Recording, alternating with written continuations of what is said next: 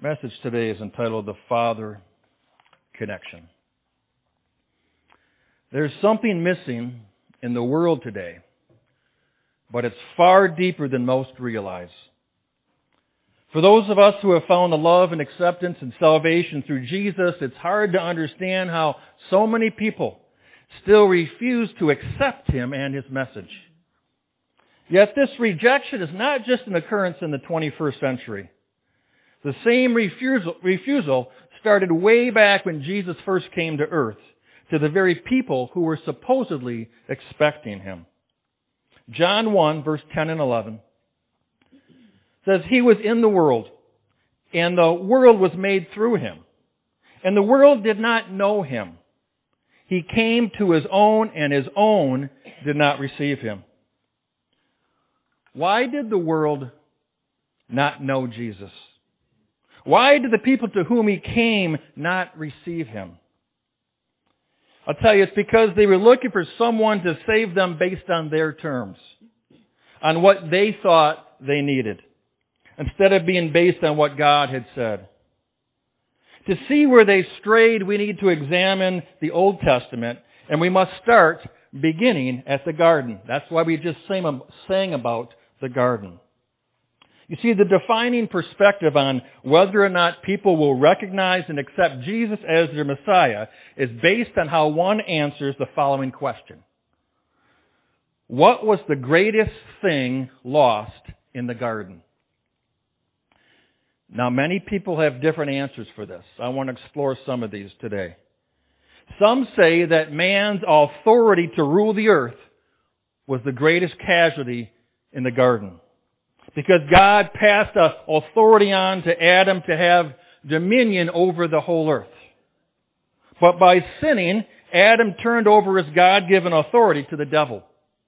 Thus, the devil would now be considered the prince of the world. Ephesians 2, verse 2 says, Those who do not know Jesus walk according to the course of this world, according to the prince of the power of the air, the spirit who now works in the sons of disobedience. Those that believe authority was the main thing lost in the garden have been and still are looking for the Messiah to come in the full authority to trounce the government of this world and to bring in a law that allows no room for violators and unbelievers to wiggle out of. Therefore, when Moses received the law from God and gave it to the Israelites, those seeking a rebirth of authority fell more in love with the law than with God Himself. The offspring of this spirit became the Pharisees, who learned and memorized every bit of the law so that they governed with their minds instead of their hearts. We still see this spirit operating in governing structures today. For the Pharisees, there was no room for love in their life. So when Jesus came as the picture of love, they saw Him as a threat to their security and their regulations, and thus they did not realize that God had actually come to them. John 1:17. For the law was given through Moses, but grace and truth came through Jesus Christ. Jesus' message of grace for the imperfect but humble did not fit into their paradigm. And so rather than welcoming in their prophesied Messiah, they judged Him and condemned Him to die because He was a threat to their power. Yet the Pharisaical spirit is still alive today, for many still are very judgmental and condemning of the true Christian message of Jesus. Thus, many today still do not know Him or are able to receive Him. Now, others say that the authority wasn't the main thing. Others say the main thing lost in the garden was freedom. Adam and Eve were allowed to go wherever they wanted. In fact, they had only one law that they couldn't break, which was they couldn't eat of a certain tree. Consequently, when they both broke this command, they were kicked out of the garden and lost this freedom that God had given them. People who see freedom as the main thing lost have been and still are looking for freedom, or a Messiah who would break the shackles of rule and law, allowing everyone to live as they please. Freedom seekers sought a Messiah that would abolish the law and allow people to live in love and grace and peace. What's wrong with this picture? This is not the exclusive message that Jesus brought. Matthew 5, verse 17 and 18. Jesus said, "Do not think that I came to destroy the law or the prophets. I did not come to destroy, but to fulfill. For assuredly I say to you, till heaven and earth pass away, one jot or one tittle will by no means pass from the law until all is fulfilled." This certainly couldn't be the Messiah or Savior for those only looking for freedom from the law. Therefore, they rejected His message and followed after their own hearts instead. The offspring of this self-indulging spirit has only increased as time has gone on.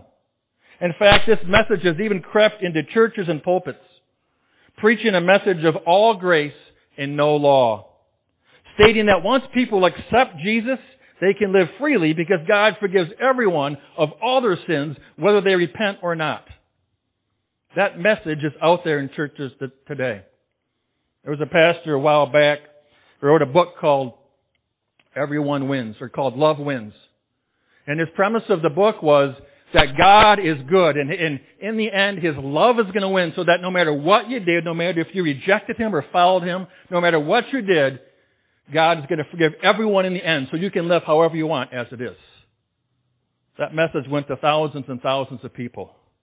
It's not the message that's preached in the Bible. There are preachers today who tell you that there's no hell, or there's no eternal judgment of those who reject Jesus and refuse to repent and follow Him. Not only are these teachings contrary to the teachings of Jesus, we are warned explicitly about the rise of this self-indulgence. This is not often preached about today, but it's in our Bible. Notice how dead on these scriptures are to the current climate of today. 2 Timothy chapter 3, starting at verse 1. "But know this, that in the last days perilous times will come. For men will be lovers of themselves, lovers of money, boasters, proud, blasphemers, disobedient to parents, unthankful, unholy." Verse 3. "Unloving, unforgiving, slanderers, without self-control, brutal, despisers of good, traitors, headstrong, haughty, lovers of pleasure rather than lovers of God, having a form of godliness but denying its power. And from such people turn away." Does that sound familiar? Of course it does. It's happening in the world today. People are still rejecting Jesus and creating their own aspects of religion, all because they have misread what was the main thing lost in the garden. Well, if it wasn't authority or freedom that were the main casualties, what could it be? Perhaps unlimited access to pure resources. Some believed and still believe that the purity of all things was the greatest casualty in the garden that was lost. They believed that pure fruit and plants and animals and people should be the driving force of life. Many back then became lovers of nature, and thus they grew tired waiting for the Messiah to restore all things to their pristine state. They developed and started to pray to their own gods of nature, thus violating the first two commandments of God. Exodus 20 verse 3, "You shall have no other gods before me." Verse 4, "You shall not make for yourself a carved image, any likeness of anything that is in heaven above, or that is in the earth beneath, or that is in the water under the earth. You shall not bow down to them, nor serve them." Yet many people left the teachings of God to pursue their own beliefs in the gods of nature, as many new religions were born and worshiping nature and the environment. Teachings became perverted quickly, as people turned their allegiance to nature instead of to the one true God in heaven.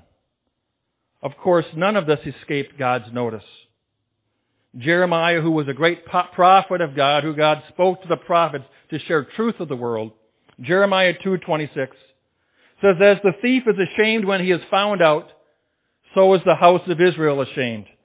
They and their kings and their princes, and their priests and their prophets, saying to a tree, you are my father, and to a stone, you gave birth to me. For they have turned their back to me, and not their face. But in the time of their trouble they will say, arise and save us. Verse 28, but where are your gods that you have made for yourselves? Let them arise, if they can save you in your time of trouble. For according to the number of your cities and your God are your gods, O Judah. See, therefore, when Jesus was born and took his time to begin his earthly ministry in the fullness of time, and did not immediately set out to restore the nature of all things, he was rejected by those who thought nature was more important than people. For they were looking to nature for their God to arise. Does that sound far-fetched to you? It shouldn't. Because there are millions of people in the world today who are more focused on saving the environment than on saving souls. I'm not saying it's not important, but saving souls is the most important thing that God has commissioned us to do. These three camps are pitted against one another today on the showcase for the world, fighting for more authority or more freedom or for a better, purer environment. And although all things were indeed lost in the garden, none of them was the greatest casualty of the garden. So what is the correct answer? What is the main thing that was lost in the garden? And by acknowledging this loss, how do we put ourselves in the best place to know Jesus and to truly receive Him in all His fullness? If you examine the Scriptures in their entirety, you will find a common message that winds through every book of the Bible. The greatest casualty in the garden was the perfect relationship with God. In the garden, God created man and woman and gave them responsibilities and instructions to prosper. He also walked with them and talked with them, like we sang about today. Genesis 3, verse 8, and they heard the sound of the Lord God walking in the garden in the cool of the day. There was nothing that kept them from His presence. Nothing, that is, until they sinned. Then sin abruptly halted the closeness of their relationship. God was forced to kick them out of Eden and to remove them from His presence. And yet, selfishly, we only look at it from our perspective. Selfishly, when we talk about the happenings in the garden, we only mention the fall of man or the consequences of sin for Adam and Eve and their offspring. But I ask you today, what about God? What did God lose? How was God affected at the garden? God lost the feeling of having His children daily in His presence. As we commemorate Father's Day today and are mindful of our children and just the gift of having them in our presence, we know how special it is to us. How much more special is it to God?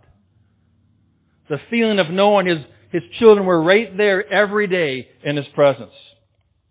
That's what He lost. Now He would have to separate Himself from them.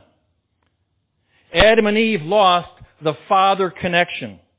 And now they would have to rediscover how to relate to God from afar. Surely He would guide them and make plans for them. And surely He would speak to them and teach them, but it would be different now. He would see the mistakes that they would make outside of His presence. He would see them and their offspring stumble and get hurt and get wounded. We know what that's like when your children are with you growing up and then they spend time away and you see them falter. Remember, God is our Father, not just a heavenly being. He understands all that we go through, and yet God went through all of that. In fact, He would see in many of His children their propensity to start to follow another father. This false father would daily throughout time steal away God's children. And God would look on as they would fall into His deceptive and destructive lies. Jesus addressed this very point to those who had clung to the ways of their substitute father. John 8:44. Jesus says, "You are of your father, the devil, and the desires of your father you want to do. He was a murderer from the beginning and does not stand in the truth, because there is no truth in him. When he speaks a lie, he speaks from his own resources, for he is a liar and the father of it." Yet now that sin was in the works, God would see all His children being tempted to follow this father of the lies, to feed their flesh and to feed their desires instead of to feed their spirit and come back to their true Father. Therefore, God would call His children to Himself. Some responded. Yet even those who responded would still wander and falter. God would patiently teach them through their trials and affliction how to keep their faith in Him. It would only be by His ability not to just lead them, but to father them, that they actually made it into the promised land, where they could more easily live the life that God intended them to live. Yet with the victories and the blessings, many of His children still forgot that it was God, their Father, who gave them the blessings. Thus their selfish pride made them unwise and caused them to leave or to turn away from God, their Father. Deuteronomy 32, verse 6. "Do you thus deal with the Lord, O foolish and unwise people? Is He not your Father who bought you? Has He not made you and established you?" Verse 18, "Of the rock who begot you, you are unmindful and have forgotten the God who fathered you." You see, the further we get away from the garden, the more we forget that great casualty of the garden. Not just what we had, but that connection, that Father connection. That God is not just a being that we pray to, but He is our Father. His children had turned away from their one true Father. They hadn't even realized the most important thing lost in the garden was their Father connection to God. As time went on, God longed for a place in their presence. Finally, a true son named David responded to the call of his heavenly Father and desired to bring His presence near once again. God would use this father-son connection of David and Solomon to build a house or a temple for God's presence and His name. 2 Samuel 7, verse 13. "He shall build a house for my name, and I will establish the throne of His kingdom forever. I will be His Father, and He shall be my son. If he commits iniquity, I will chasten him with the rod of men and with the blows of the sons of men." You see, God declares how He will continue to teach Solomon by instructing and chastening and guiding him to keep him on the path that leads to a continual honoring of his father. And while the glory of the Lord shone in this magnificent temple that Solomon had built for God, it wouldn't be long before people would forget that their true father once again would follow in the paths of evil. Time and time again, several successive kings fell into this pattern. If you've read through the Old Testament, you'll see the same phrase again and again. 2 Kings 23, verse 31. Speaking of the kings. "And he did evil in the sight of the Lord according to all that his fathers had done." You see, by their earthly father's example, kings would continue to follow a path of destruction until there was no recognition of God as their Father. Because of the prevalence of sin, most of them only turned to God when they wanted power, authority, freedom, or resources. And so God pleaded through the prophets for His children to return to Him. Jeremiah 3, verse 4. "Will you not from this time cry to me, my Father? You are the guide of my youth." God continued to speak that message to them that He was their true Father. But they did not recognize His voice and ignored the message. Malachi 1:6. "A son honors his father and a servant his master. If then I am the Father, where is my honor? And if I am the master, where is my reverence? Says the Lord of hosts to you priests who despise my name." See, God was about to bring a famine across the world. For this would not be an ordinary famine of food. It would be a famine from hearing the word of the Lord. There would be 400 years where God would go silent and no longer speak through prophets. But before he stopped speaking to his prophets, he reiterated the core of his message one last time. In the last words he spoke to the prophet Malachi. Does anybody know the final message in the Old Testament before this famine began? Have you ever noticed the significance that it holds? It's in the last book of the Old Testament called Malachi. The last chapter, chapter 4, starting at verse 5. It says, Behold, I will send you Elijah the prophet before the coming and the great dreadful day of the Lord. Verse 6, And he will turn the hearts of the fathers to their children, and the hearts of the children to their fathers, lest I come and strike the earth with a curse. See, the last message from God before he went silent was to restore the father-child connection. It was only those who were yearning for the heart of their heavenly Father who were able to see and receive the next move of God.